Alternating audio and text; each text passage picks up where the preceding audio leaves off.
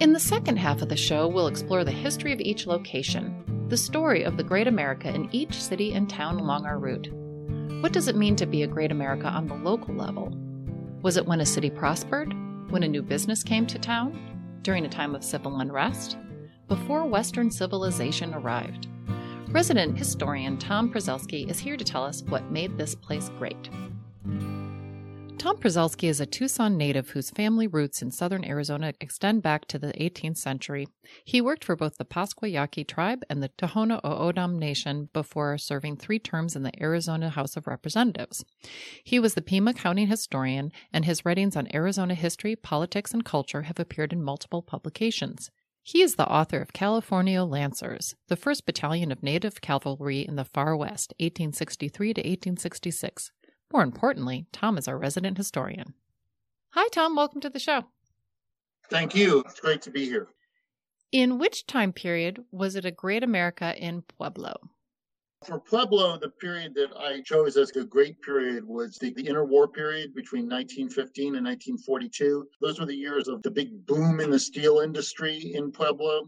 Beyond that, it was probably at that point the most diverse city west of the Rocky Mountains. And that's what I thought was what really made it great.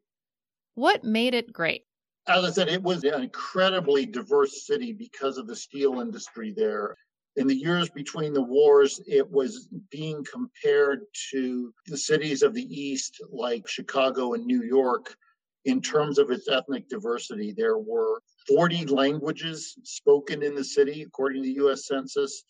There were about 24 foreign language newspapers that were active in the city.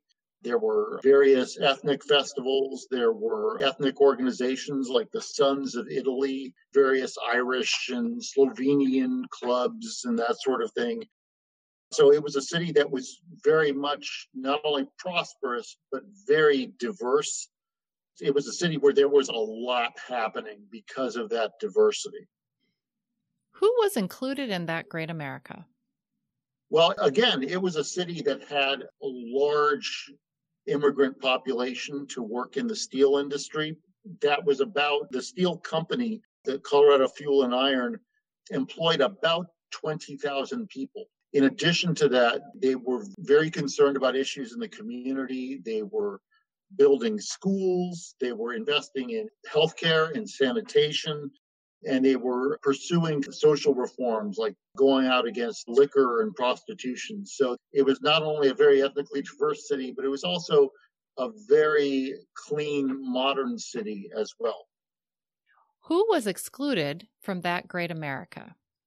As I said, it was a company town. So the company very much had control over the people who worked for them. There were company stores. Most people lived in company housing. The hospital that the company built was the company hospital. So there wasn't a lot of opportunity to establish your own business in the town. Also, the company had established a company union.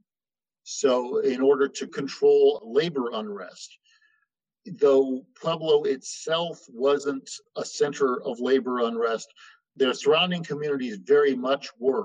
And there were attempts even in Pueblo to strike against Colorado Fuel and Iron. And these were very difficult to organize because the company had such thorough control over the town.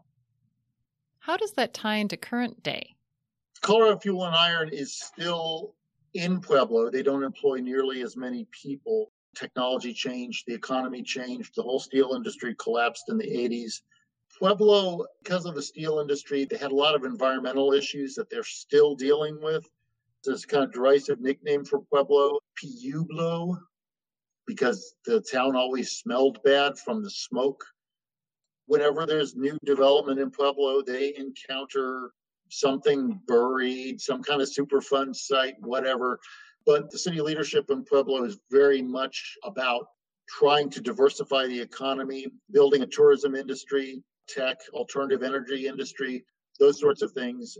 But they're still having to kind of shake the legacy of the steel industry, which has been so prominent decades before.